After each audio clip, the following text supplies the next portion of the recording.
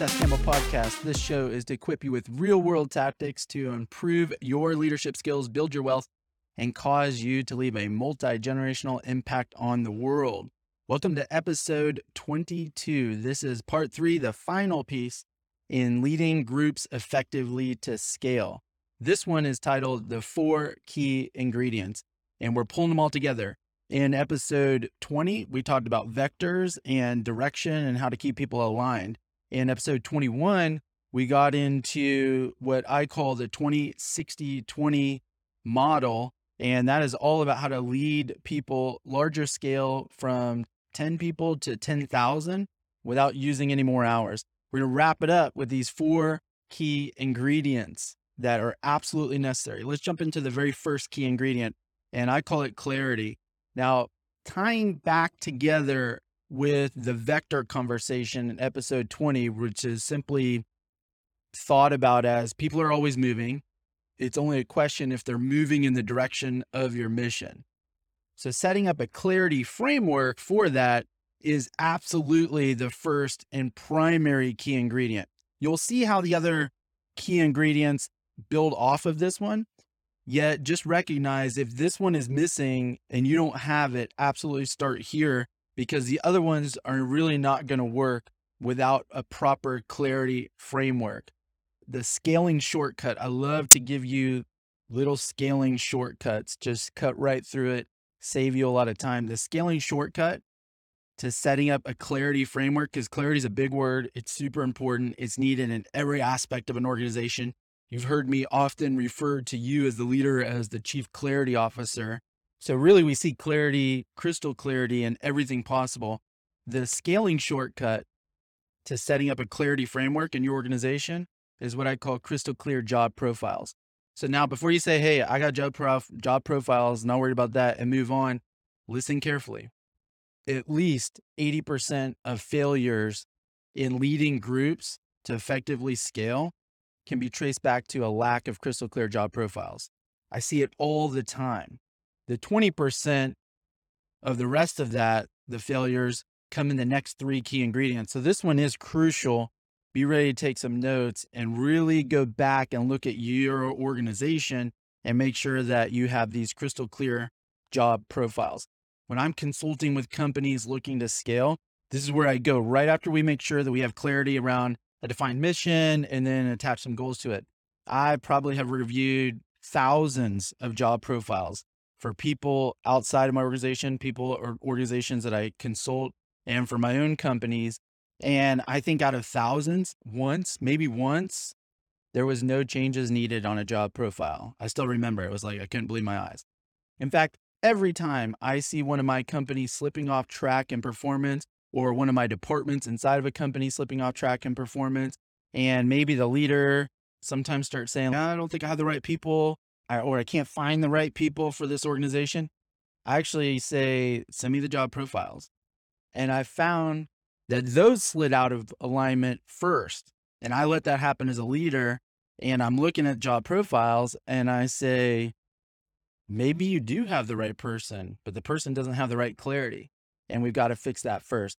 So what is the framework? What does a crystal clear job profile look like? I'll give you another scaling shortcut here. Take the 2 biggest responsibilities, 2 biggest goals for that role. Let's say for this role, it's to generate more sales and have great client retention. Okay, first problem with that, neither of those are actual goals. Those are responsibilities, generating sales and client retention. A goal has a number. It can be measured.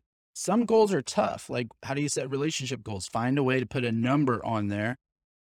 All goals have to have a number. It's got to be measurable. It's got to be crystal clear so that we understand if the milestone on the way towards this long-term mission was achieved. Like 10 is 10, 9 is not 10. It has to be that clear. So that's step number 1. We put numbers on those responsibilities. So let's say, okay, big rock goal number 1 is generate $1 million in sales. Now I've got a number on it for this year. Big rock goal number 2 is have 80% client retention this year. Now I got a number. Do you see how much clearer that is? Now what you can do optionally is add a third or fourth big rock goal. And I would say only do that if absolutely necessary. Never have more than 5. 3 is better. 2 is probably best. And it doesn't mean, sometimes I say that people are like, whoa, it doesn't mean they don't have other responsibilities. Of course, every role has a whole bunch of responsibilities.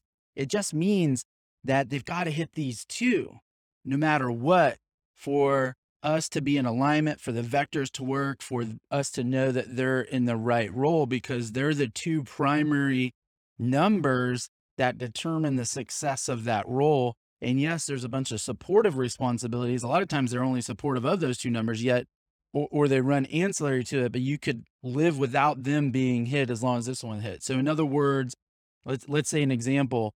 Let's say they also have responsibility of really complete paperwork. Paperwork's nice and clean, and that's a little off, but they did over 1 million in sales and had 99% client retention. You're probably going to live with paperwork being a little sloppy with that person. So now if you think about it in the other way, and some people struggle with this as leaders, you got to get over it and recognize that not all tasks are the same. Not all responsibilities are the same, no matter what. Let's say every role has 20 responsibilities to it. Think about it this way. If I just listed all 20, counted them somewhat equal, I might have somebody come back who did really bad on those first two. They generated $10 in sales for the whole year. Their client retention was only 10%. 90% of their clients fired us, but they crushed the other 18 responsibilities. You'd want to fire them. You'd want to fire them because they missed the most important thing. But hey, I'm like, what? How could you fire me? Like, I did 18 out of 20 of my big rocks, man. That's amazing. So big rocks are the 1 to 3 things that matter the most. This isn't the job for you if you don't hit these first 2 numbers, first 3 numbers that are absolutely critical to make sure that the organization's going where it needs to go in your area. What's the biggest mistake? I'll give you a biggest mistake on each one of these 4 ingredients here. The biggest mistake is putting the how instead of the what on job profiles. So back to the vector rules we talked about in episode 20. And I said in there, be flexible on the how, inflexible on the what, because what determines direction. And this is all about alignment and directions, how we effectively scale groups of people. How is just the navigation to get there. So what determines direction? How determines navigation to get there?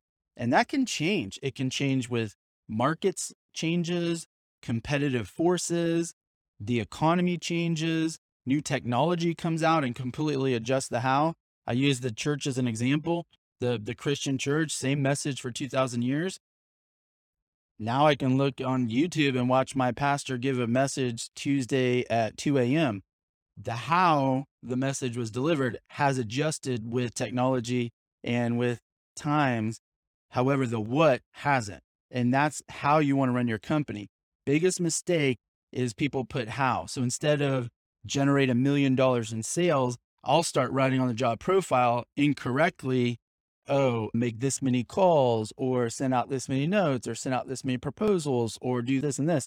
And that can create an issue because you may find yourself in a climate because of a shift in technology or the economy where that many phone calls doesn't actually generate that many sales. It got tougher. That many proposals actually doesn't generate that many sales because the money's gotten tighter out in the world and less people can afford it. So I probably need to send out twice as many proposals. That's why you don't want to put the how in a crystal clear job profile. You want to stick to the what and have that right up at the top, super clear. And then you can list out all the other responsibilities that impact the rest of the role. And you probably don't even need to put measurements on all of those. Don't kill yourself with that, because remember, it's all about hit these first 2, 3, and everything's going to work out as far as the rest of the stuff goes. All right, let's go to ingredient number 2, the scoreboard. Now take those 2 big rocks that I just said and put them live on a scoreboard in front of everyone. For people with the same responsibilities, it does need to be ranked. Why should we rank it publicly in front of everybody? Episode 21. So you can ID your top 20, your bottom 20, your middle 60, and go back and list that episode. It will teach you how to work with each one of those groups, but that's it. That's all you got to do. It's really easy when you get this first piece done. and you recognize the lessons from the other 2 episodes. What's the biggest mistake on this one?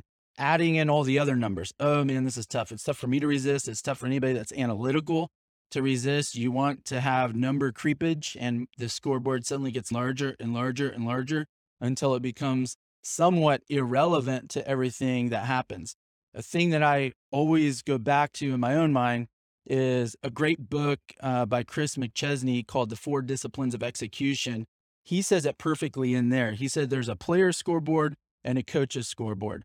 And using like sports analogy, a player scoreboard would be like, if you go to a football game, it's the one that we all see. What does it say? The score of both sides, what quarter we're in, how much time's left on the clock, and like what down it is. And that's it. It's got 6 or 7, 8 numbers on it.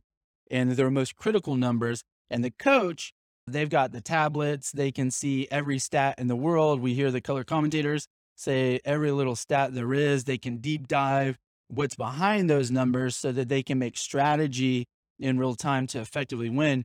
But if they put all of that data up on a scoreboard, we may find ourselves wondering who's winning, who's losing, how much time's left. It would be very distracting. It would be very difficult. Some people would actually get more in love with the alternative numbers than the main numbers and miss the point of the whole game and not really recognize how far a team might be off.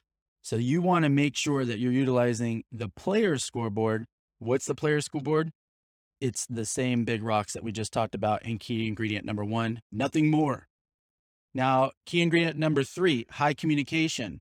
Another big word, yet let's break it down. This becomes much easier with those first two tools in place, the crystal clear job profiles with that clarity framework and the player scoreboard and you having the coach's scoreboard. So high communication becomes much easier.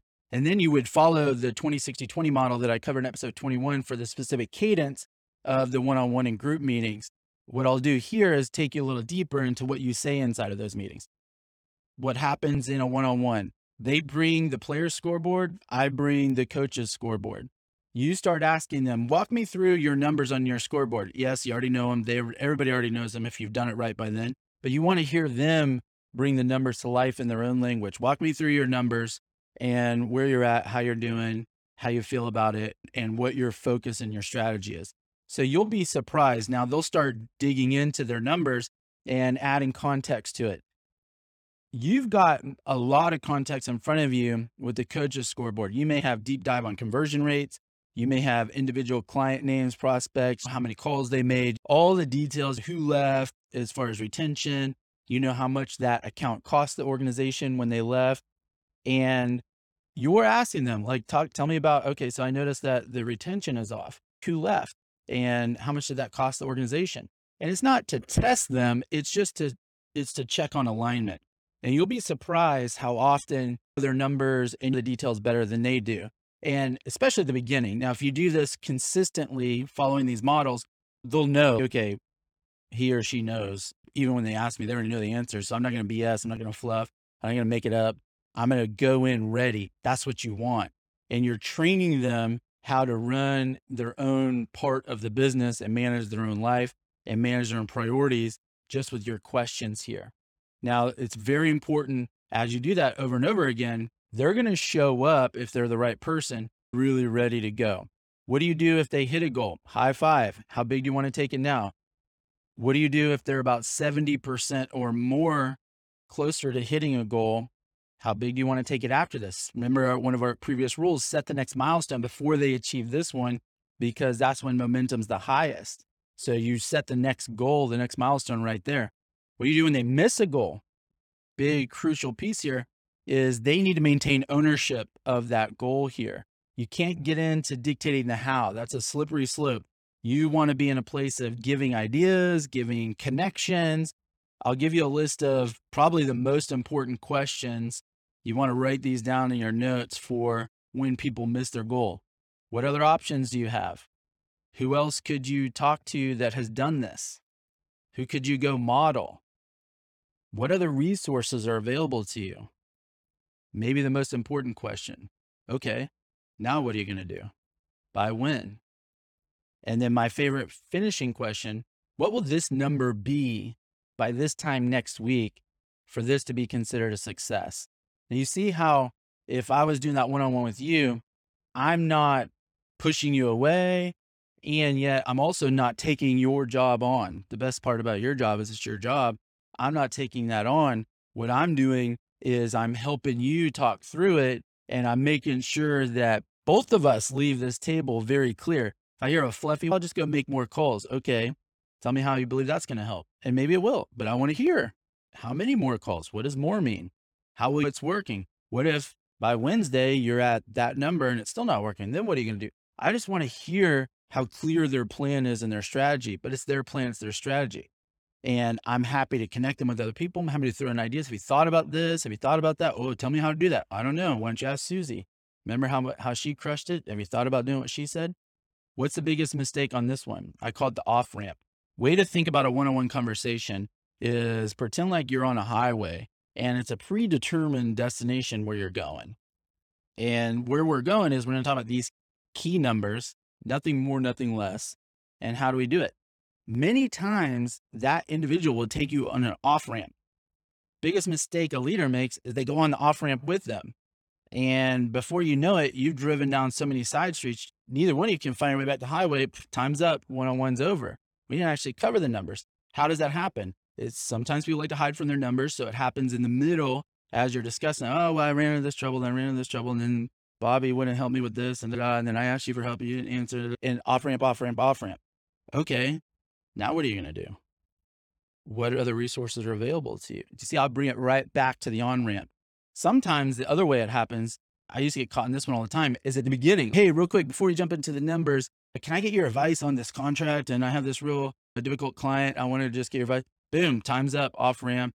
20 minutes later, one-on-one's over. We didn't actually cover the numbers. Okay, we'll do that next week. No. Yeah, actually, this meeting is for these numbers. So let's talk about that problem in another meeting. And it could actually be right after. And I remember training myself on this. I actually one time said, we'll do it right after this meeting. And then I hung up and then called the person back and said, okay, next meeting.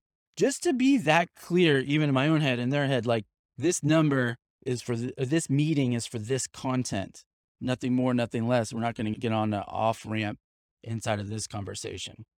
So now let's talk about the final ingredient for effectively leading groups to scale. And I call it the owner/driver responsibility ingredient, owner/driver responsibility ingredient. And this one's optionally important for larger organizations only. That's why I kept it for last. And let's say that this job profile that we're talking about here is now a sales manager. So they have a responsibility to add 2 million in sales this year with their team, but maybe they don't do many, or maybe they don't do any of those sales personally themselves. We're going to call them the owner of that responsibility of driving sales. And then each salesperson underneath them is the driver of that responsibility. If you think about it, every single responsibility in an organization actually has an owner and a driver. It's just in smaller organizations, it can be the same person. If you're by yourself, a one-person startup, you are the owner and the driver for sales, for retention, for accounting, for everything. If you then hire an accountant, you're actually still the owner of accounting because the accountant is an outside person. They're your driver. You still own that because if it doesn't get done, guess who it comes back to? So now in this context, you're even the owner of sales. You've got a driver, a sales manager, but they're the owner of 2 million in sales, and they've got drivers being the salespeople. So now what do you want to do is you want to make sure you're just always thinking about that. I own it, you drive it, or you own it and you have drivers, depending on how big your organization is. What's the biggest mistake here? Owners not using this method that we've just gone through for their drivers. So now the sales manager many times doesn't follow any of this same stuff that you're doing with them, all of these models that we've talked about in these 3 episodes. So the issue is you as the main leader now need to go teach them all these new models of effective leadership for groups. Send them through these last 3 podcast series that we just did. Teach them these methods. They do crystal clear job profiles like you do with them. They follow the 20-60-20 rule with their team like you do with yours. They understand and follow the rules of vectors. They use player and coaches scoreboard like you do. This is how you move from becoming a leader to becoming a leader of leaders. And that, my friends, is how you will create a multi-generational impact for the many lives you lead. Hope you enjoyed this 3-part series on effectively leading groups to scale. As always, reach out to myself, my company, CFE Strategies, if we can be of service in helping you scale. Don't forget to subscribe to our YouTube channel, see a full video recording of all of these podcasts. Join our private Facebook group, Seth Campbell Podcast. And of course, you're going to love our new thing. Go to sethcampbell.com, look for the podcast show notes. You're really going to love those. I've taken notes for you and have created some questions that you can use as a study guide. So you can go implement this stuff right now, this week. So until next time, focus forward. You've got this. I'm on your side.